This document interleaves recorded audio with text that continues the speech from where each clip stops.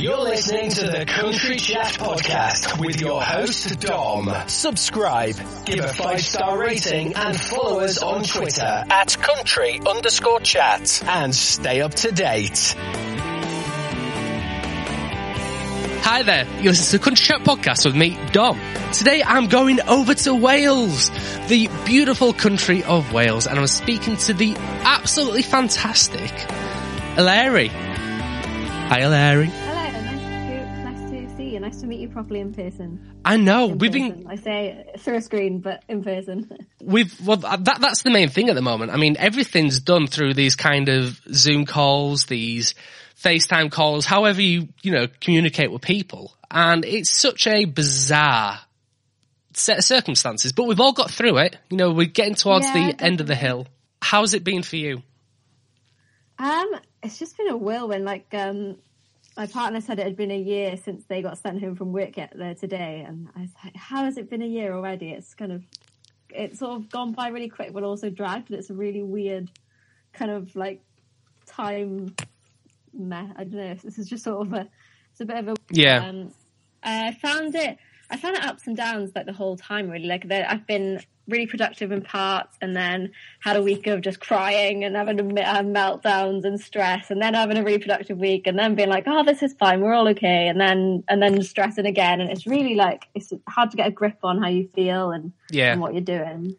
I think that's the biggest thing though as well, is just trying to take in everything that's going on, because so much has happened in terms of being kind of confined to our own homes. I mean, I know Wales has been slightly different to England, because you've had a lot more severe lockdowns earlier than what we did, because our government's a bit slow at doing stuff like that. But politics aside, we're here about the music side of things. Now, when you're creating the amazing tracks that you do, I mean, New Sin and Delete It, it's just mind-blowing. How did you actually record these? So I was really lucky that I got to work with a producer that I've worked with on a lot of my stuff. He lives in Cardiff, so it's about a 40-minute drive. And I got to record them in that time in August where we were allowed to kind of go to work, which I was like, this is sort of work. I'll flag it as work. And obviously there was only 2 of us in the studio, and it's the separate room for the vocal booth and stuff. So it worked quite well. But yeah, I'm hoping that it'll start to open up again to record more soon. Have you got any?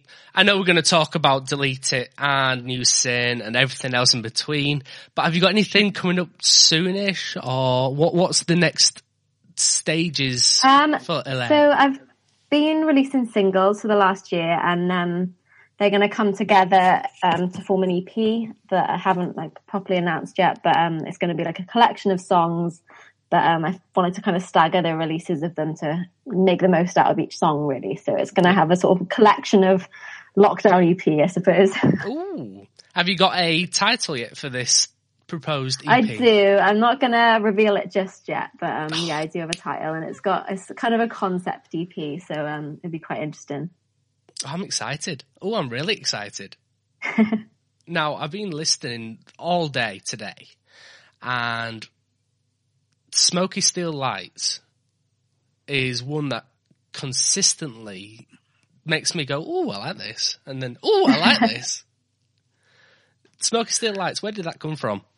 Oh, thank you. It actually came from my drive home. I think I had a really busy gigging weekend, and I'd done a couple of shows in Southampton, and then I'd done an open mic or an industry networking thing in London. So it's in my head, I was like, they're all close by each other. I'll go there, and come back to Wales. But they're not. They're a good couple of hours in between each place. And I did a gig in Cardiff on the way home on the Sunday. And I was just absolutely shattered of driving, and I was just driving all the way home really from there, and I'd driven from London, so it's pretty much a completely straight route down the M4. Yeah. Right from London all the way to Swansea and beyond. So I was just driving down there, sort of trying to stay awake and that sort of thing, and did my gig in Cardiff, carried on, and then because it was a Sunday night, that's when they like to do all the motorway works. And then I'm like, I'm just diverting you off here a minute so you can drive around Newport if you like when you're waiting. Have a bit of and a then detour. you can come back on, and then you can go that way, and you can go around Bridgend, and then you can come back, and so you're like zigzagging the motorway, and it's taking you about 3 times as long to get home. So I was just sort of losing my mind a bit, and when I got back onto the M4 a couple of junctions before Swansea, there's this little town called Port Talbot, and it's a bit of a shithole, and it's got these massive steelworks, and it's just smoke, and it's all sort of, it's all it's not the nicest place. It's really industrial, like lots of pollution and all that sort of thing. But in the nighttime, it's all like lit up, and you can see the flames, and you can see like the sea and the reflection of it on the water and all the lights. And I thought, that's quite pretty actually. Now that I know I'm like 20 minutes from home, I was like, yes, Port Talbot, I love you. Like, the most beautiful thing I've ever seen, because I was so homesick and ready to just kind of crash. So, not crash the car, obviously, but ready to get home and go to bed and stuff. But yeah, it was just about that, and about like that moment where you recognize something and you think, oh, that's it, I'm nearly home. Like, that's the marker. And now every time I drive home, it's like, oh, we got to Port Talbot, we're nearly there. Yeah. So, I wrote that song, kind of like started thinking of the lyrics in the car, and then I formed it a few weeks after. Also, it's interesting because my dad's parents both worked in the steelworks, Really? So that's where they met. So I was like, that's quite sort of romantic, really, when you think about it. This like horrible factory and all these fumes, but I might not be here if they hadn't been making steel in Port Talbot. So it all sort of came full circle in my head, and I wrote a song about it. That's amazing. I mean, when I used to work in a town called Grimsby, I used to travel from York to Grimsby, and there's a little like coastal town called Immingham, and they've got the exact same kind of oil refinery, big steel, like the chimneys where you see the flames come up. I know it's not the same as steelworks. I mean, growing up around Sheffield and Barnsley. Yeah, cool. I think they're like twinned or something, the Sheffield and Port Talbot. So see, there we go. I mean, we talk about full circle, and here we are talking now. Yeah. So going into those kind of like those markers when you're driving, like what is those drives like? You know, what kind of car? Let's start from the beginning. What car do you have? So I upgraded a couple of years ago. I've now got a Nissan Note, which is a lot bigger than my last one. I had a little Seat with like 3 doors, and I was trying to shove like a guitar, a PA, and like a keyboard across. You know, I was driving with a keyboard like across my head, and all this nonsense. So I've now got a Nissan Note, and it's got a big boot, and it's got like an extra bit underneath. So it's basically a family car for one, but that, I mean, it fits all the instruments in. If it's practical. It is practical, and it's bright red, and I really like it. Now, I want to go on to New Sin. Yep. Now, New Sin, the build-up and the press that you did and the PR was out of this world. It really was. Oh, thank you. Whose idea? Was that your idea to do all that?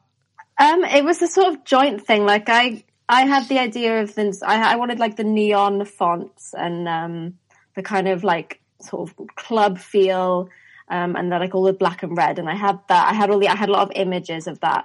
And then I was speaking to my manager, and we were talking about like how we could market things. And he was like, it makes sense. It just like it needs more to it. So we were like, right, okay, what can we do? And then he was like, oh, Beyonce did this cool video thing. And I was like, yeah, well, Beyonce has a lot of money. So, but, it's always the case. We were like, right, how can we do this in lockdown on our phones and make it look quite good? So we just kind of brainstormed that. I also had some ideas of like, I'd like just done a lot of research about sin when I wrote the song, and I was lucky because I was trying to find lyrics, so I was just like researching all these sin quotes and Bible quotes and all these things about it. And so I had like a list of Bible quotes, and then he was like, "Oh, they're a little bit weird. People are going to be confused." I was like, "All right, okay." So then we like compiled a load of quotes about each sin, and he actually went away and wrote it into a script one like Saturday night, as you do, after a couple of wines. He's like, "I woke up on Sunday morning. I've written you a script. It's all good." I was like, "Okay, cool." So we sort of broke that down then.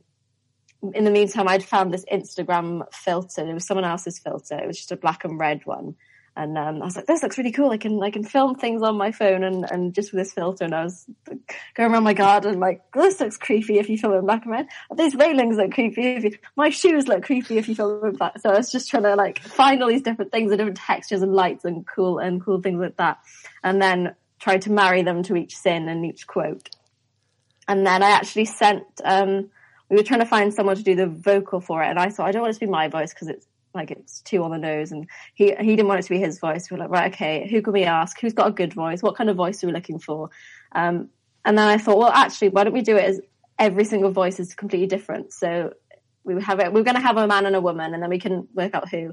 So then I asked a lot of I went to acting school in uni, so I knew a lot of actors.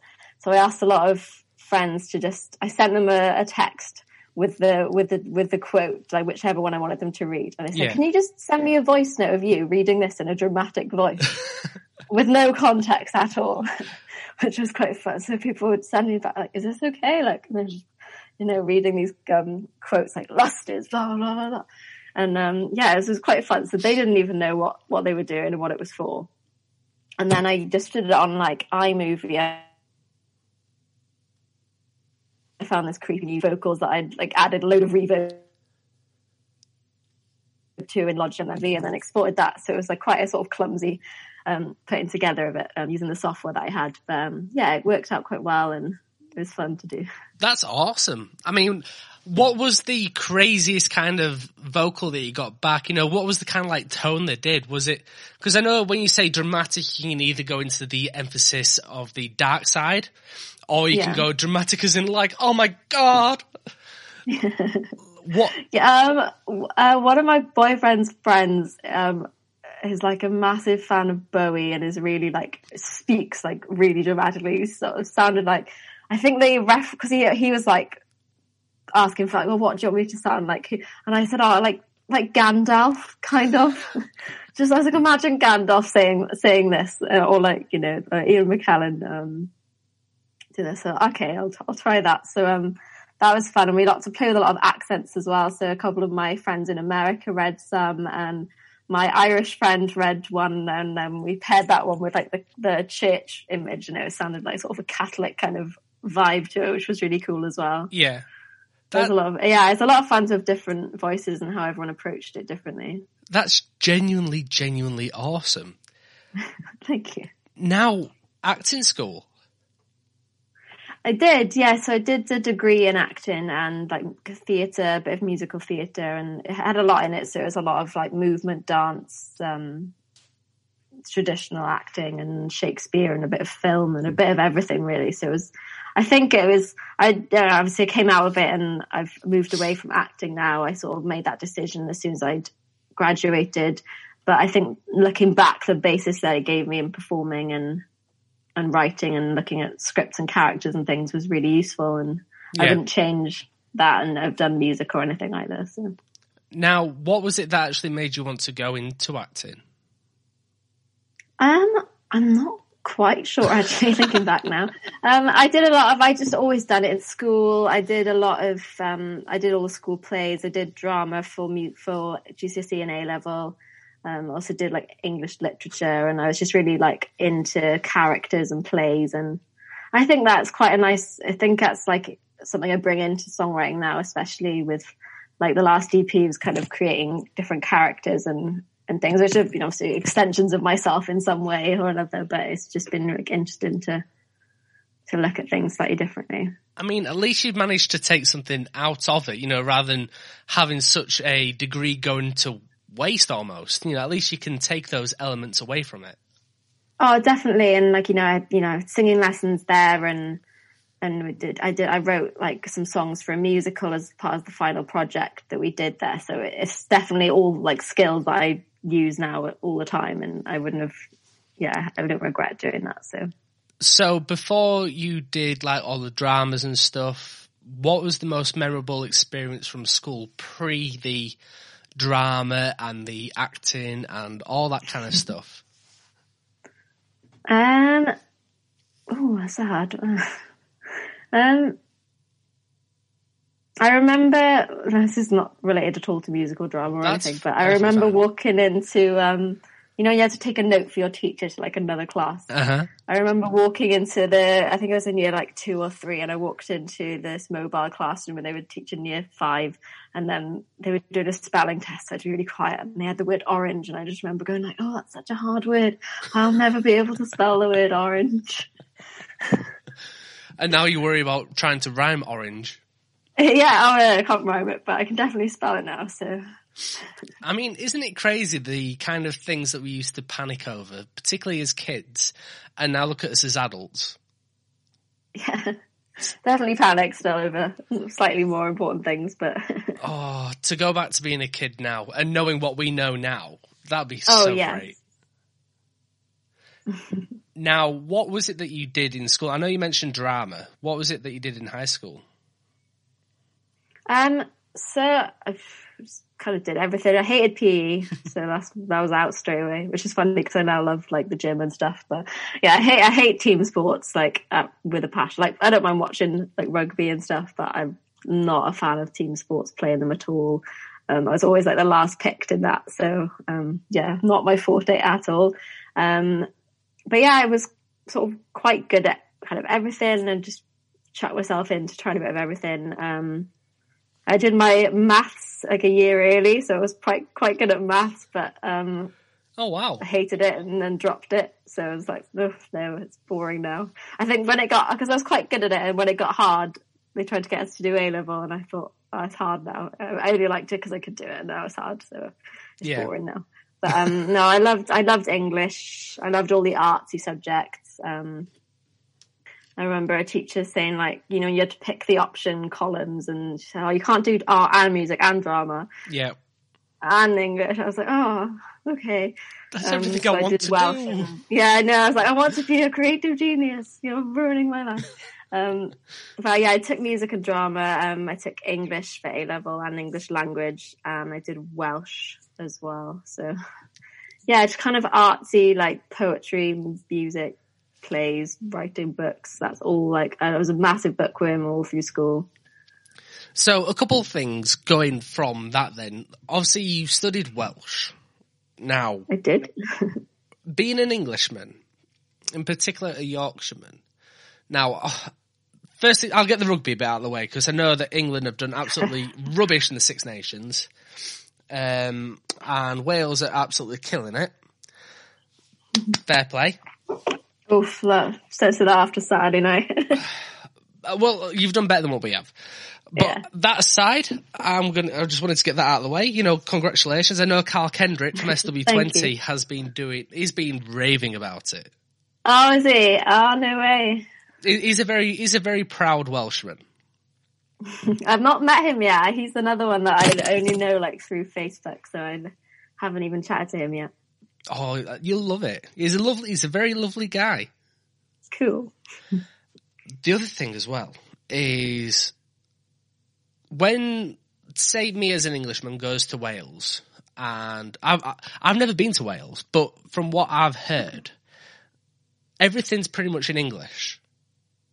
Yeah. So when you're studying Welsh, what's that like? Do you kind of like show off in front of your friends afterwards with fancy Welsh sayings? Sort of. I mean, like in school, you all had to learn Welsh, so it's kind of like everyone had a sort of basic knowledge of it. And I know like I don't know if you know any Welsh, but one of the phrases everyone is always, so if you say I like in Welsh, it's dwi'n hoffi. So everyone always goes, oh, dwi'n hoffi coffee. And that's just like a running joke that's, if you know a little bit of Welsh, that's probably like what you know. So, I find I probably sort of would speak more Welsh when we came into England. Like me and my sister are both like, she's more fluent than me, but we're both quite fluent in Welsh. When we were in England, we were like, oh, let's speak Welsh. No one will understand what we're saying. Did you have like full-on secret conversations? Yeah, it's cool. Like her friends, she's completely fluent, and she went to like a Welsh speaking school. Like, so they did absolutely everything in Welsh. And, yeah, all her friends do actually all live in Bristol now in uni, and they all speak Welsh. There's quite a lot of Welsh community. But, yeah, I think it's just like, it's a really interesting language, and everything in Wales is in English and then in Welsh underneath, like all the signposts. And then if you go so far north, everything is switched, so it's like Welsh first, and then you're in like proper Wales. It's like there's like a sound barrier sort of thing. Now, have you ever wanted to do a song completely in Welsh? I have done a song completely in Welsh. I did it 3 years ago. What year are we in? 4 years ago. So 2017, I think, was when I released it. It's called Dal V, and I wrote that with my sister. Now, So that was fun. when you're writing a song in Welsh, do you kind of like worry in case you forget, like, say, one little phrase from there? Or because you spoke it so much that it's all second nature now? Yeah, I think once you've learned it, I feel like you learn the words even if you sort of, it just sort of comes out when you sing it, even if you wouldn't be able to sort of pinpoint it as well.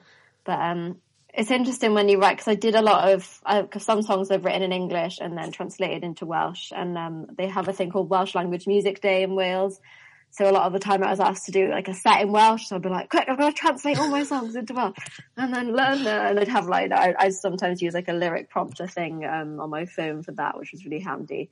But it's interesting when you're sort of translating songs, because they don't translate necessarily like nicely in the same. So I'd have to be like there was one where I think it was, the lyric was like going round in circles, and I was like, if you translate that into Welsh, it doesn't sound very nice. So I had to say like going round and round in Welsh to make it flow better, or things like that. So I'd be there with my sister helps a lot with that. So we'd be there going, what's another way to say that? Does that sound nice in Welsh? What's another way to say it? Does that sound nice in Welsh? What's the word for this in Welsh? How about this word? How about this word? Does that work? And then we'd be like, just sort of, it's like a puzzle. You'd be trying to like fit it in. But I kind of rewrite the lyrics a bit when you translate a song. Now, don't worry, I won't be asking you Welsh questions all night.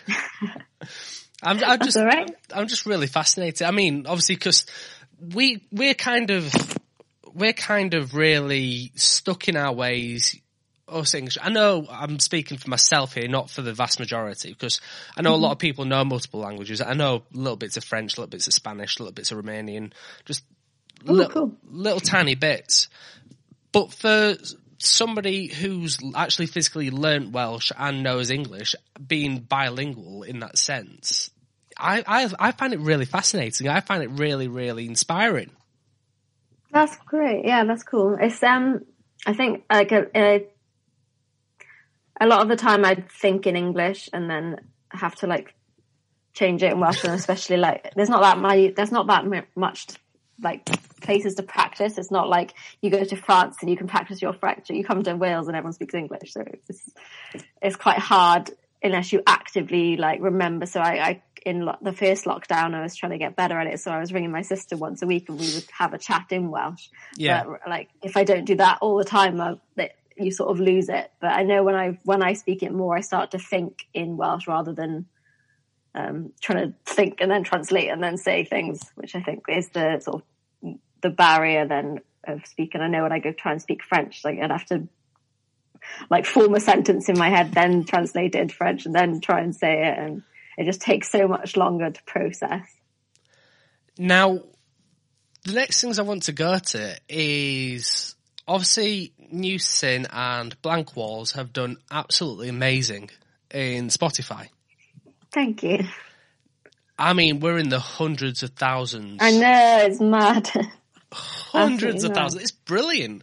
Now, when you see the figures get into those kind of levels, what's it like? What goes through your mind? Like, what's the first thing you think of?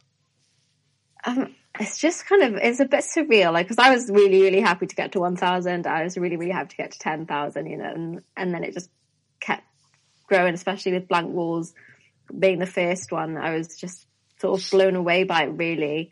And then you'd see, like, you know, on the Spotify for artists, you can see that people have added it to playlists and saved it, and it was really cool. And I was finding you can go to each playlist and like from the app and go into the app and actually see the person who'd like made the playlist. So I was finding people on Instagram and being like, "Oh, you've added me to your playlist. Like, thank you so much." And and things like that. And I've made like really great friends that way, which is like a really cool thing.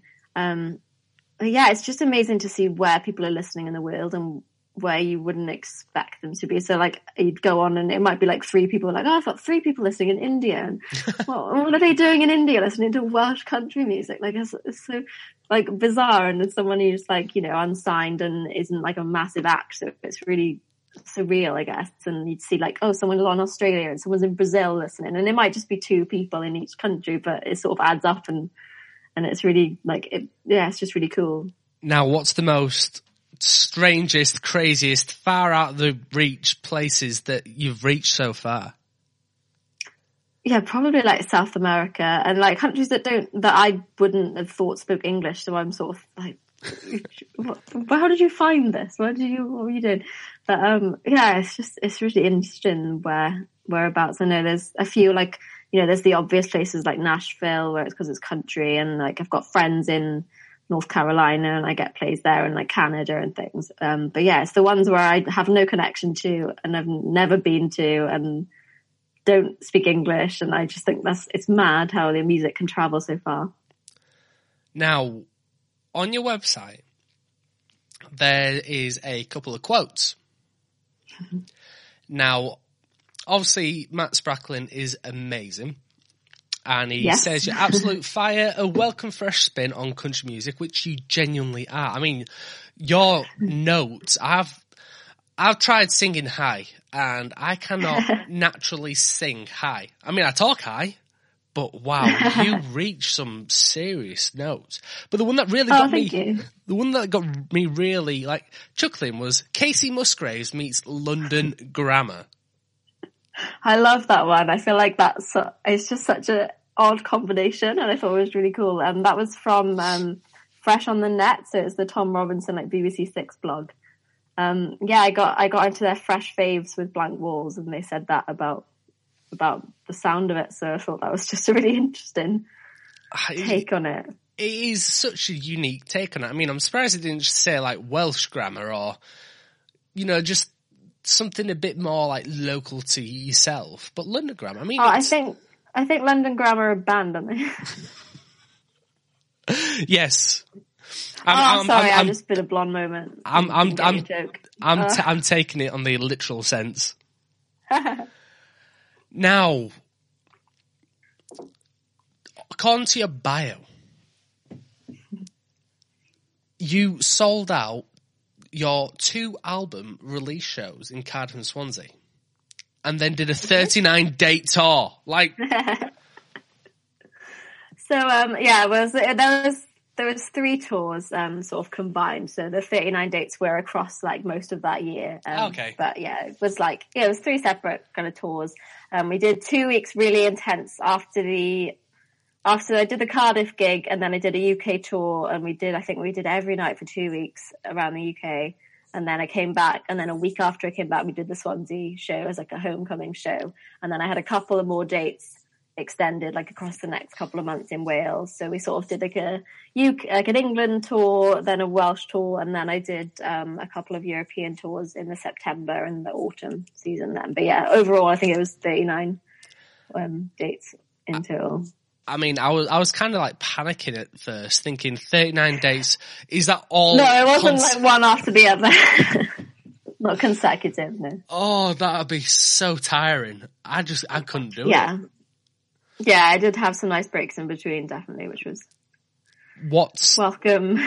What's the kind of longest consecutive streak that you've done in terms of touring or show dates? I think it was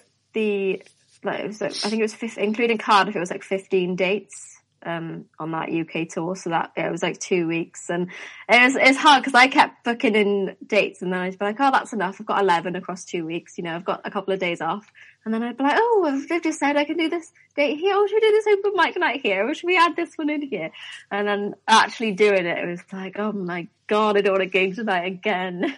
That is some serious gigging. Fantastic. And then you're in pubs every night. So like, just be like drinking almost every night. And like one night I'd be like, we can't drink tonight. We've drunk every single night for 2 weeks. Like, this isn't okay. What's the most memorable moment of that 39 tour date extravaganza that you did? So there's a couple. There's one, obviously the Cardiff and Swansea shows were incredible. Naturally. And absolutely loved those. And, you know, obviously it was a lot of friends and family there, and it was packed out, and it was really, really fun. I'm trying to think now. So one of them was in Pembrokeshire, which was like this tiny little venue, and I hadn't done much marketing for it, and because I didn't know that many people in the area. It's a really small town in West Wales, and I was expecting it to be just a few people. It's a really, really small venue, like, you know, not very much like room in it or anything. And it was absolutely packed with people I'd never met. And I did it with Rosie Kale, so she did have some like audience there as well. But it was absolutely packed out with people that neither of us really knew, and they'd all like that venue had charged like more for tickets and things than any other venue. So I was like, oh, it's going to be really quiet. Like no one's going to want to pay that much to come see us. But it was absolutely packed, and that was such a surprising welcome. And it was all like new fans, and it was really fun. I think it's nice with a small town. I feel like if there's one thing on, everyone will go to that one thing. And that's kind of like the nice feel. Whereas in a city, there's so many options of things to do. So I think maybe it is to do with that, but that was really cool. There was also one in Germany that was a house show. So it was in this like, I know it was in this, it was a tiny village in Germany, and it was someone's living room, but it was like this massive living room, and they'd invited their whole village into this room, and we just did like an acoustic show. Have you seen the film Hostel? Silent. Sorry? Have you seen the film Hostel? No. Basically, it's a group of backpackers that travel around Europe, and they end up in a foreign country, and they end up getting killed. Oh, well. It wasn't that dramatic. When you go into people's living rooms in a foreign country, does like something in the back of your head think, I'm in somebody's living room here? The guy who did the tour manager did a lot of things on like couch surfing on the app, and then it was obviously like there's always going to be like safety issues with people you don't know, but we were lucky to stayed with some really, really nice people, and did like a potluck, like all brought food, and it was just the culture in Germany so lovely. They were all like completely silent during the show, and like I do a lot of cover gigs as well, or I used to, so I'm just used to like people just chattering away during a set and not listening properly. So I was sort of like, oh, this is new, this is cool. Now I want to go the opposite way. What is the most frustrating gig that you've ever had? Where nobody's listened, you can hear people just talking away. Yeah, it's probably one of those. Or like because I do, obviously when I perform live, I do acoustic stuff a lot of the time, and like I'm in a duo with my boyfriend, we do acoustic stuff, and I think one pub like wanted a band but didn't want to pay for a full band, so they booked like an acoustic act, and then they're like, oh, it's really like chilled, and you're like, yeah, I know, like. And I think it's when like it's not the right vibe for the venue that you're playing, and I think that's like when it gets really frustrating, because you're like, well, I'm doing my best, but if it's not what you want, then I can't really do anything about that. I'm just me and a guitar. Like there's not that. It's only going to be so upbeat, even if I'm playing like really, really fast. Have you had anybody? Ones like that. Have you had anybody like kind of refuse to pay you because it's not been the kind of right vibe? Yeah, I've had that a couple of times, or especially when they say, well, you did let me play for 2 hours, so it wasn't that bad. And then, so stuff like that, and you just think like, oh, come on. That's so frustrating. Yeah, it's really frustrating, and it's awkward as well. And yeah. Not a fun time. I don't miss those gigs. No, I mean, end of the day, you're seriously making a name for yourself now, particularly in the country music scene here. Just killing it. Love it. Love everything. Thank you so much. What's kind of like the biggest standout moment in your music career so far then? Other than coming on here. Ooh. Obviously. There's been a few, like getting played on Country Hits radio was amazing because I didn't know Matt at all before that, and I just sort of I found him on Instagram and just messaged him like, please can I send you a song? And he was quite cryptic because he messaged me back then a week after it had been released saying like, oh yeah, your new song's really good. And I was like, oh okay. Yeah. Anything else? He's and really then he good. messaged that like an hour later saying, oh, I'm going to play it by the way. I was like, oh, okay. I was like, oh, so I can breathe now. It's just sort of like, it's like, is it good enough to play? Like, do you like it that much or no? Like, so, yeah, that was funny. Getting to play the British Country Music Festival, which I haven't played yet, obviously, for that was meant to be for 2020. Getting booked for that was really, really cool. There's probably so many and I'm like gone blank now as well. I think I always love a hometown show. They're always going to be like some of the best moments, I think, coming back to. Also, I played a little set, like accidentally sort of played a set at Glastonbury in 2019. I know it sounds amazing when you say it, but it was like the tiniest stage. But I went to see Billy Bragg on Sunday morning, I think it was, in the green fields. So it's like these little like community like cafe stages, and he did a little acoustic set. Yeah. And then they had like sign up and play if you want. So I borrowed like his guitar and did a set after following Billy Bragg. So that was really, really cool. It's something like that. It sounds like an accident. So when you say it, it's like, oh, it sounds cooler than it was. It didn't, like at the time, it just sort of felt like, oh, okay. I mean, and it's only when you look back that it sounds like incredible. Just the fact that whether it's a small stage or the big pyramid stage, who cares? Yeah. Glastonbury. I was like, I can say I've done it, so that was the coolest part. My mum, because my mum came to Glastonbury with us because she's cool, but she was like, can I just come up and say good morning Glastonbury? I was like, no, Mum, don't do that. Please don't. It's really cool. It's those moments that you sort of don't realise are cool until after they've happened, and then you thought, oh, that was really cool. I wish I'd like been more aware of how cool it was whilst it was happening, and yeah. That's always the issue with like adrenaline. You know, you don't realise the situation you're in until it's like being and gone, you've calmed down. It's like, oh wait, that just happened? Yeah, it's one of those. It's cool.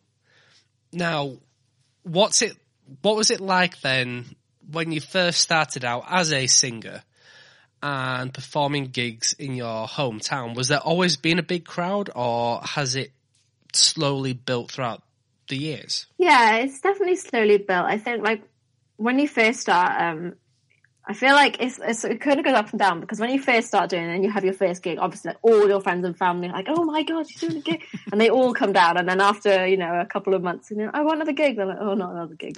I'm like, okay, I'll come down. So it's sort of like the peaks right at the start, but no, I did feel like I was building like the community in Swansea. Quite obviously I haven't seen anyone for ages, but there's such a good music community, and you just sort of meet people, and then you'll like meet local radio presenters, and then they'll introduce you to other musicians. And then I did like a lot of open mic nights, and you'd see the same people each week, and just kind of built up gradually that way. And then I remember doing my first gig in Cardiff and thinking like, oh, I'm playing like the capital city of Wales, and it was sort of a massive deal in my head. But yeah, it's those moments, I think, just in like enjoying every like little step on the way has been like the most fun part of that. That is genuinely awesome. That must be such a proud moment for like your parents, just seeing you develop the way that you've developed in the country music scene itself. Thank you. Yeah, I think like I sort of came into that a bit later as well, because I did a couple of EPs and I was trying to find what sound I was, and I was doing sort of kind of folk and then kind of pop and then kind of country, and just kind of like I wasn't quite sure where I was going with it. And then when I did Earthbound, I was like, right, I'm going to go country and like completely commit to this sort of sound. And I'm still trying things out now. Like I feel like there's some, like my latest releases have got a bit poppier, but yeah, I'm still exploring and working out what my sound is. What's been your favourite? By the way, I want to apologise as well. Phone's just gone. I've just ignored it. That's all right. So if everybody heard ringing in the background, it's just my telephone. Yay, perfect timing. But yeah, when you're developing your sound, have you had like a moment where you've thought, oh, this is really, really good. I really like this kind of feel to the vocals. You know, what kind of moments have they been? I think with New Sin, that was one that, because with Blank Walls, like I knew what I kind of wanted it to sound like, and it was quite like a ballad, and I gave like the producer I worked with, I gave him like Casey Musgrove songs to listen to, and I was like, I want it to sound kind of like this, and New Sin, like he put in like, I don't even know how to explain it. It sounds like in my head, it sounds like a spooky carnival. And it's got this kind of like siren-y thing going on. And I remember being like, oh, that's not what I had in mind, but it's really cool. And that was like one of the biggest moments in the last year that I thought like, oh, that's like, I don't know what it is, but it's cool. And stuff like that. But I really enjoy exploring new things.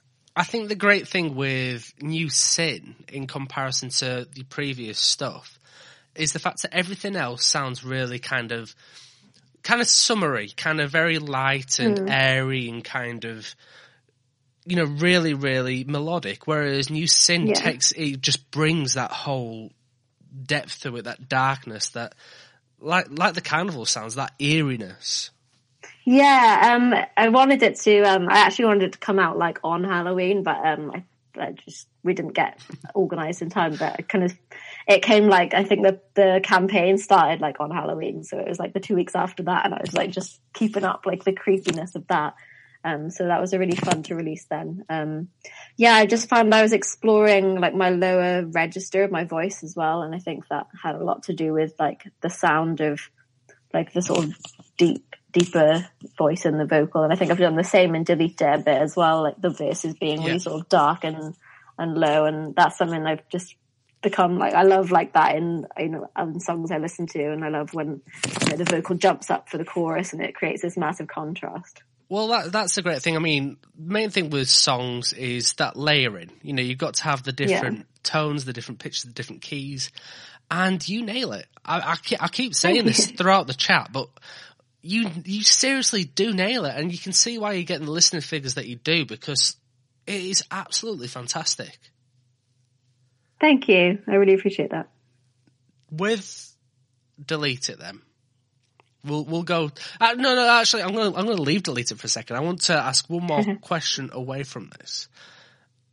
You've mentioned your boyfriend quite a bit. I did. So let's go back to the beginning. When did you two meet?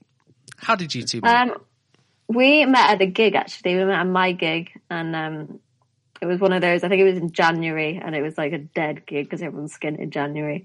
And he was like the only person actually watching, so I was like, oh, who's this guy? Okay.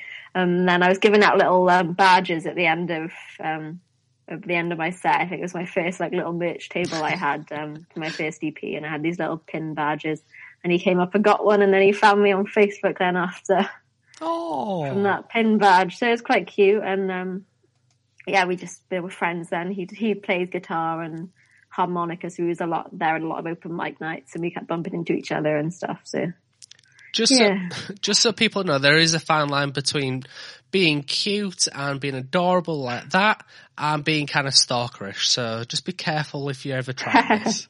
Yes.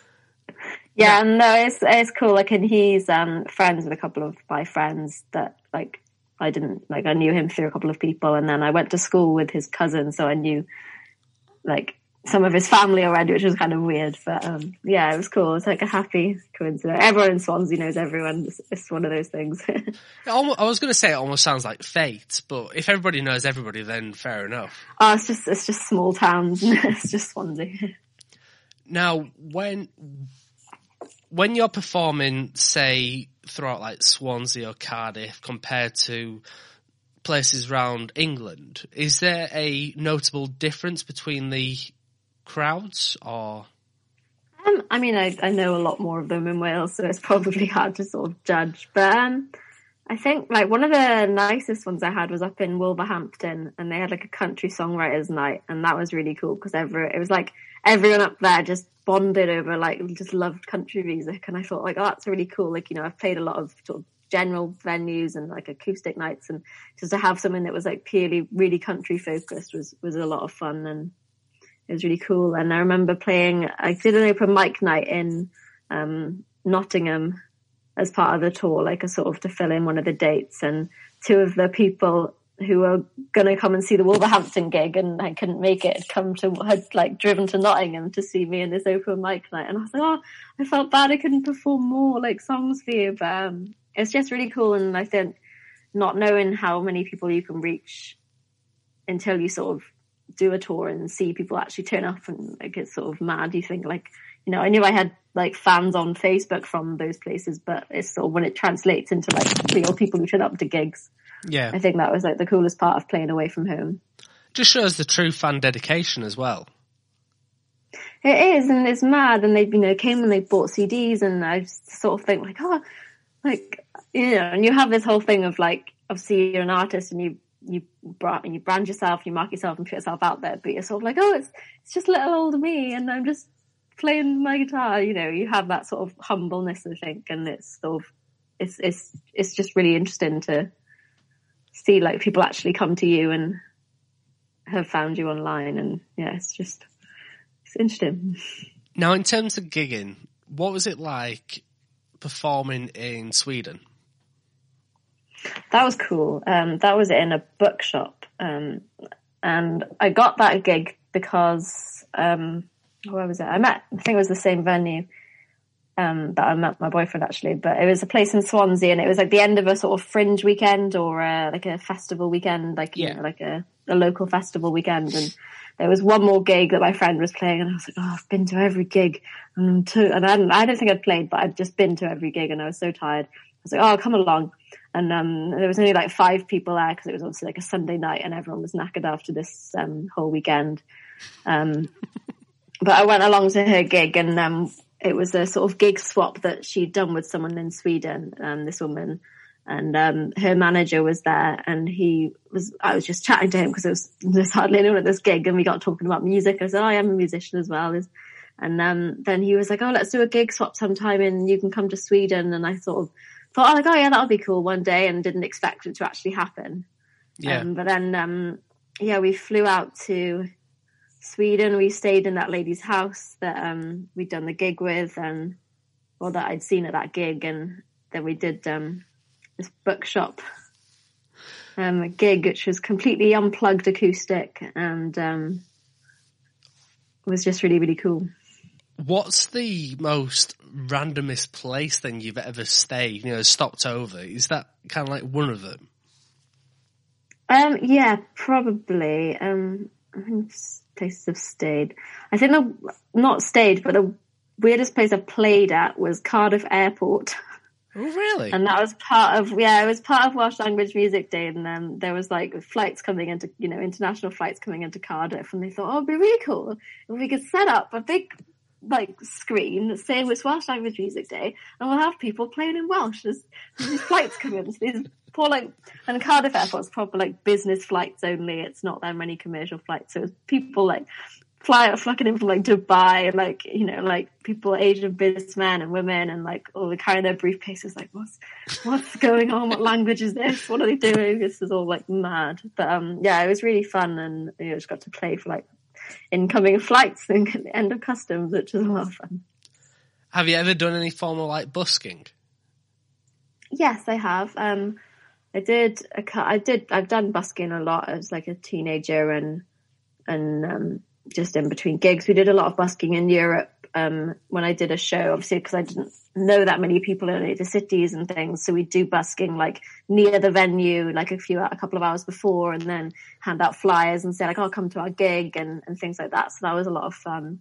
I also did some sort of busking. It was paid, but it was like kind of busking as well in Cardiff, like shopping centre for Valentine's Day, and they had a backdrop thing, and just playing like love songs in the middle of like St David's shopping centre and things like that. And I just really enjoy, I think if you've got the right sound system and stuff, it's a really fun experience. Now, when you're a kid, when you're doing like the acting and you're learning how to become an actress and doing your degree, when was the moment that you decided, I'm not going to do this. I want to go into singing as something completely different. And what was it that triggered that kind of move? I mean, I've written. So do you mean like when I finished acting and went into songwriting and singing? Yeah. So I did for the last like project we did in uni. I did a musical, and we like devised the show, and then me and like the musical director and our singing teacher is an amazing man called John Quick, and he was like, I'm going to write all the music for this, and we're going to do this musical. And then the first rehearsal we were all like discussing stuff and everything, and then I was like, oh, should I go see, and I was like, I'll just sneak off and go see John. And I was like, John, I want to write the songs with you. And he was like, okay. And I was like, I've written something on it. I think I'd written this. It was the musical was about like World War II, and it was about evacuees. Oh yeah. Which was really cool. So and I like loved like the 40s and that sort of era, and I was like, I've written this like chorus, I think it was, and for this, and I was like, I want to write this musical with you, and I want to do this. And then he was like, yeah, I don't see why not. Like, I'm sure that could go into your like mark, and you could be marked on that as well, and I'm part of it and stuff. So I was like, okay, cool. And I think I just spent like most of the rehearsals, and they were like, Larry, come on, it's your scene. And I was like, I'm just writing this song with John. And I sort of was like, oh, I really want to do, like, I obviously enjoyed the singing. I did sing the songs and that as well, but I just really enjoyed like crafting them, and that's when, and I'd always done songwriting alongside it, and I'd always done like, I think the uni open mic night was sick of me by the time I finished there, and things like that. And yeah, I just kind of, it was quite natural really. I didn't feel like, right, I'm quitting acting and I'm not doing it. It just sort of flowed naturally into like, while I'm performing, and I'm still performing, I'm just writing my own songs and performing those. Can you remember your very first performance, whether acting or singing, in front of a live crowd? Can you remember the emotions? Yeah, so my first one was, I think I was 5, and it was like a school play in primary school, and I think it was Dick Whittington or something. I think they always make you do that, don't they? And I was just like a dancer, and I was just like this in the background. I just remember that, and we sang the song called The Mango Walk. Please say you remember it. It was like, na na na na na na, do mango walk, you do mango walk, or something. It was something like that. I don't know what the words were. I think it was half like nonsense because it was meant to be set on some island and they spoke a different language. I was mad. And I remember my mum, they wanted like sort of pink ballet tights for us to wear. And my mum was like, pink tights, yes. So she got me these bright pink ones. And I just stood out. There's like all these girls in their nice like pale pink tights. And I was just in these bright pink, like bright glowing ones in the middle. Almost like a 90s rave. Yeah, I just was like fluorescent pink right in the middle, like completely misread the whole situation. I suppose being a creator and a performer and an actor, you know, you've got to stand out. And by having, your mum really helped you in that sense. Exactly, yeah. It's all planned. It was all planned from an early age.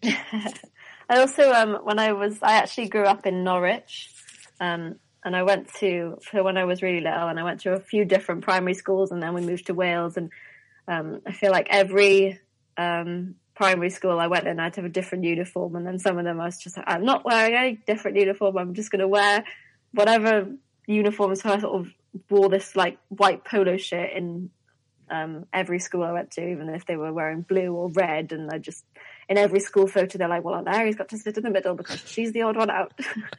So I think I already had that like distilled in me. I don't know how.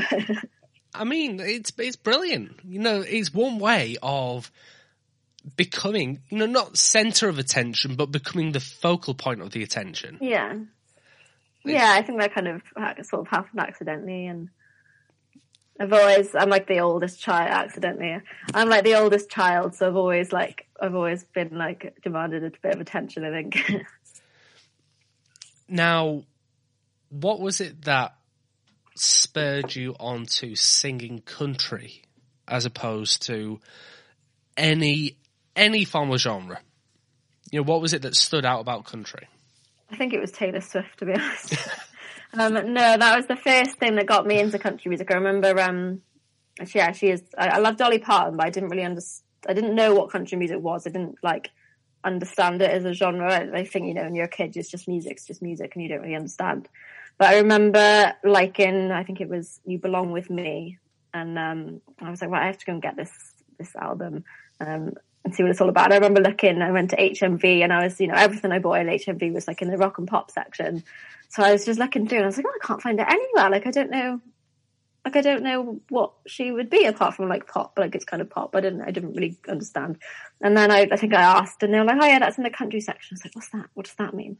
And there's like this little shelf in like the corner of HMV, and then I was like, okay.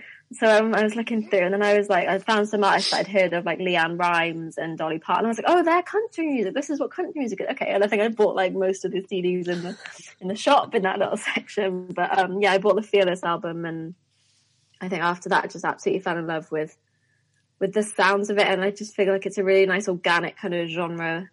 I love, like, I've always loved real instruments in songs. I know, like, obviously I've done a bit more pop on like production, but I've always loved like organic sounds and like acoustic music and that sort of thing. And yeah, just the sounds of it, and like the lyrics are always really, I feel like it's like, it sounds like coming home, and in like a nice way.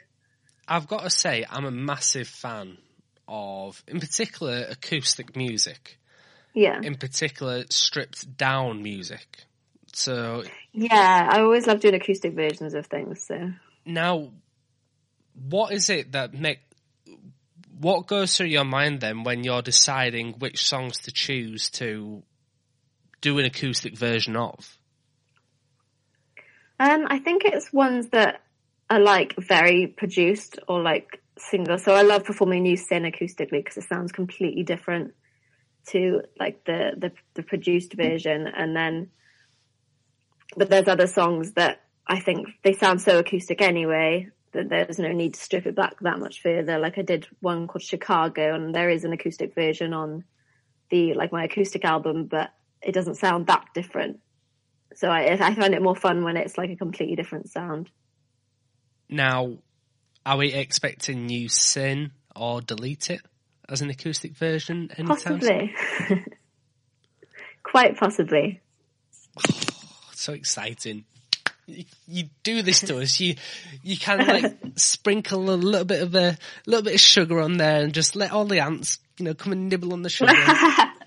And then you swat us like, possibly, maybe not. Love that analogy. Delete it.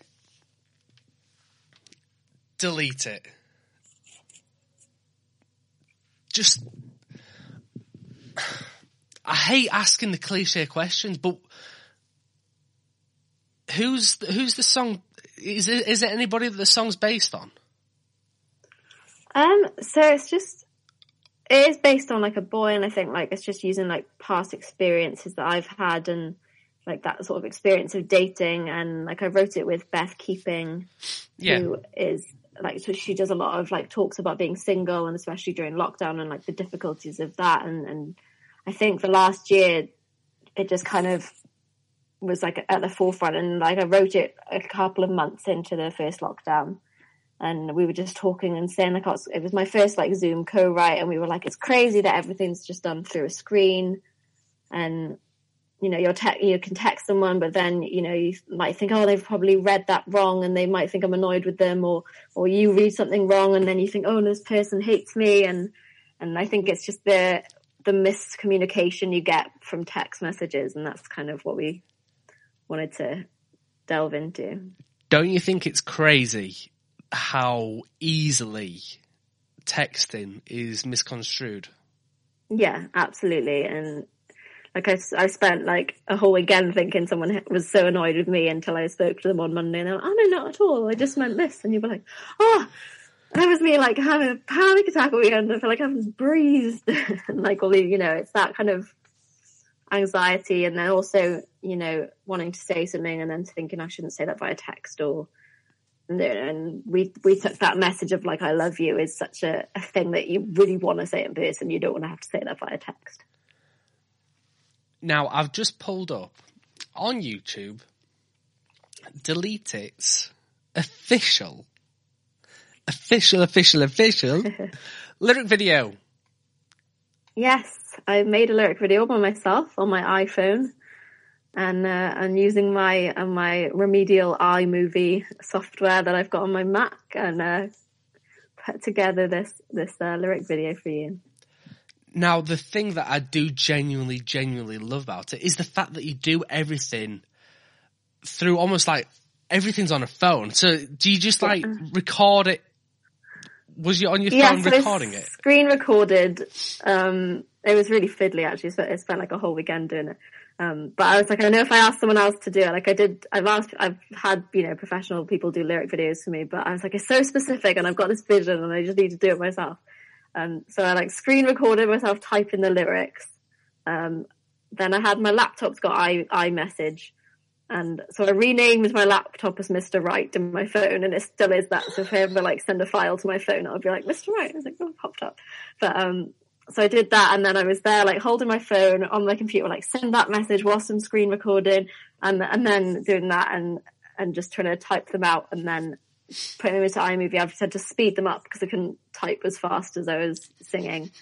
That was the fiddly bit really. It was I've done all the footage of it. I say footage. I'd done all the screen recordings, put them into iMovie, and then I was just having to try and edit the timing of them. And so I was like chopping some of them up and speeding them up, slowing them down, and like adding in pauses and breaks and stuff. So that took quite a while, but yeah, I'm happy with how it turned out. I'm so glad you said that you sped it up or slowed it down, because if no, I didn't type that fast.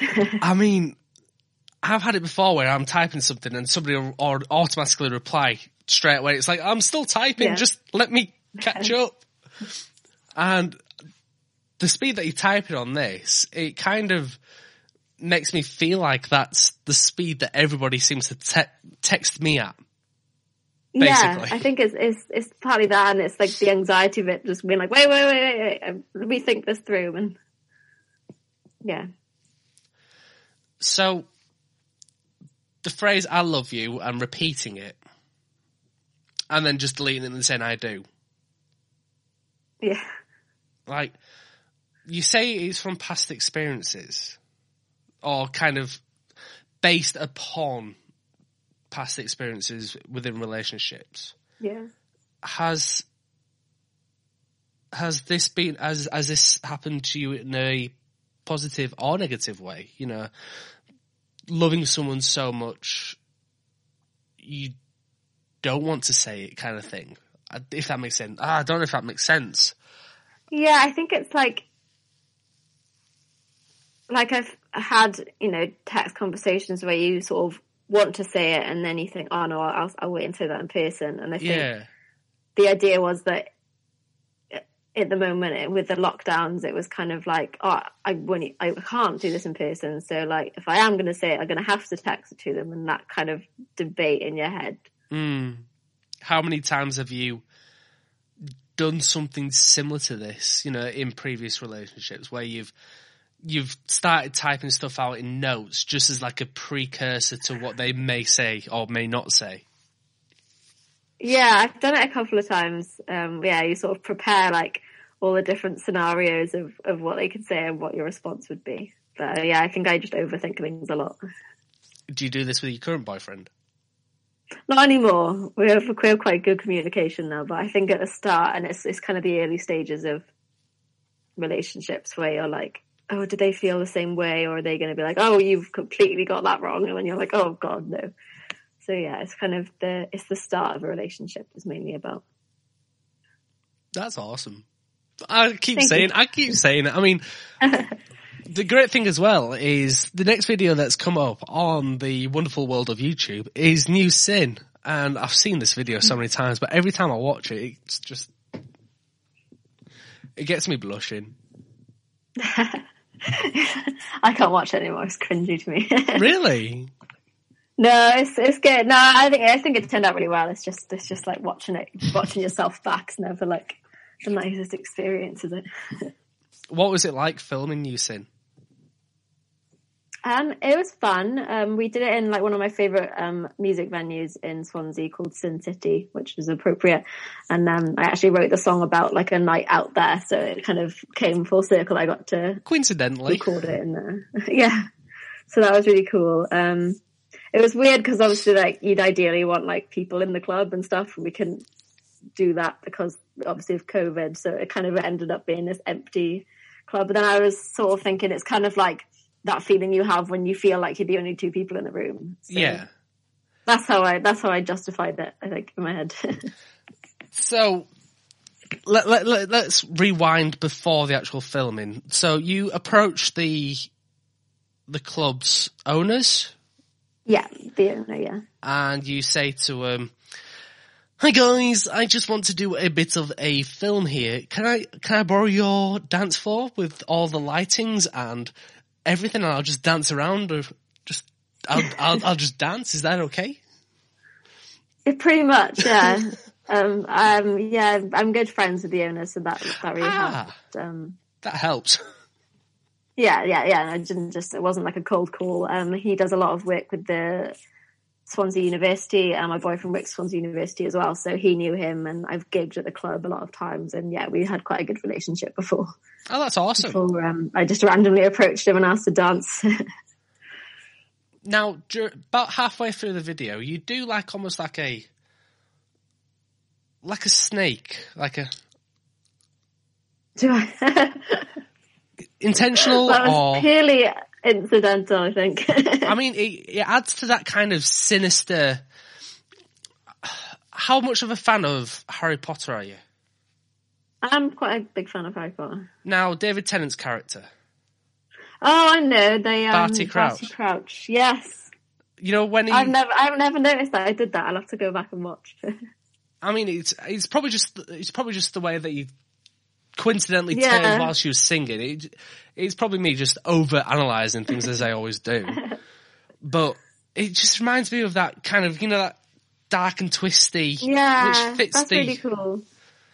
Oh, it's just awesome. Absolutely love everything. Thank you. You really have. I mean, you say that you're trying to find that your sound and you're trying to find yourself as a singer, and and I think it's okay to evolve. And definitely. Yeah, but, so I'm not in a bad way. I think with each song that you've done and each developing into the different kind of sounds that you do, you grow stronger each time. You really do. It's, I just see big things. Just. Thank you. I hope so. Literally, the sky's not even the limit. Just keep going. Thank you. Now, Delete It's out now. Yep. What has the kind of reaction and engagement been like with Delete It? It's been really good. I think it's been like something that a lot of people can relate to, the subject matter and the sort of feeling of the song. So it's had a good response from like fans and friends and family and everything. It's early days, so I don't know how it will be sort of more widely received. But obviously it had the first spin on Chris Country Radio, which was something I'd been wanting for absolutely ages, because I remember before like Country Hits was a thing, it was like the one to get on, and I just didn't like expect them to ever like play me. And as I've grown as an artist, you sort of think, oh, this is like a possibility, and hopefully they pick up on it. So that was really, really cool. But it's had some good press, some blogs, and I've got some good quotes so far, so I'm really happy with how it's going. Absolutely fantastic. Now, to end the show, I like to ask a couple of questions. Now, I've had to add a couple of extra questions on behalf of Linda Conway from Voice of a Woman. Ah, cool. So, do you have any like dietary requirements? Do you have certain, are you vegan, vegetarian? I am vegan, yeah, I was about to say. Okay. Now, pizza. Yes. Pineapple and pizza, yes or no? Yes. Yes. Love you for that. Yes. Now, pineapple forever. I won't ask you the other questions because I don't think Jaffa Cakes are Jaffa Cakes vegan, a vegetarian. But they're not. But I have had them before. Would you say they're a cake or a biscuit? Oof, it's a hard one, isn't it? I think they're a cake. They're more cakey, but they are in the biscuit aisle, so it's really confusing. There we go. The newer questions, which I won't ask, it's suitable for vegetarians. Yes, yeah. I have had them in the past. Now, Linda was doing an Instagram live with Belle Velvet, a new young artist, and she ate things like snails. Ooh. So on the live stream? Not on the live stream, but in the past. Oh, good. And we ended up tending to a massive debate about what snails are like, but I don't expect you to. I've never eaten a snail. I probably don't think I ever will. So. No. There was some. What about mushrooms? I love mushrooms. Would you eat mushrooms raw? Yeah, but there's not much point. They don't taste of much. That's brilliant. Like they're not horrible, but they just don't taste of much. Okay, go on. Let's just sit back for a bit more then. What's like your go-to meal? What's your favourite meal that you cook or you have cooked for you? Probably a curry. I like to make like a sweet potato curry. Ooh, that sounds really nice. Ooh, sweet potato and lentil. Yeah, in a slow cooker because it's easier. Everything's easier in a slow cooker, particularly in winter. Definitely. Yeah. You can just like shove some stuff in and then you've got like food for days then. What about drinks? What's your favourite drink? You know, alcoholic or non-alcoholic? I drink a lot of tea? But also a G&T. So, yeah. Probably my go-tos. You can tell you're an artist. I drink a bit of tea and a bit of G&T and flavoured gins. My next single now. Flavoured gins or? Yeah, I do. I like a few different flavours. It's quite fun to try, and they feel like the gins had like a massive comeback, as it were. So there's a lot of gins on the market, and I do enjoy trying them. Now, what brand tea do you drink? Yorkshire tea. There we go. I do.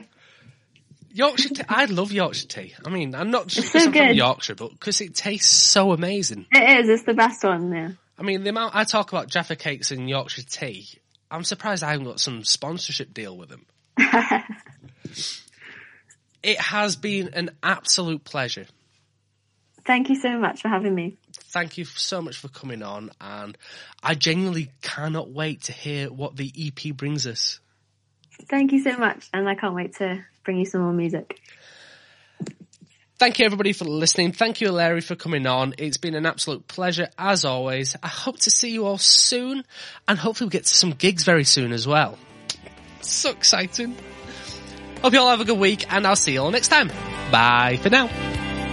That was the Country Chat Podcast. Join Dom next time for exclusive interviews, reviews, and general chit-chat on all things country music.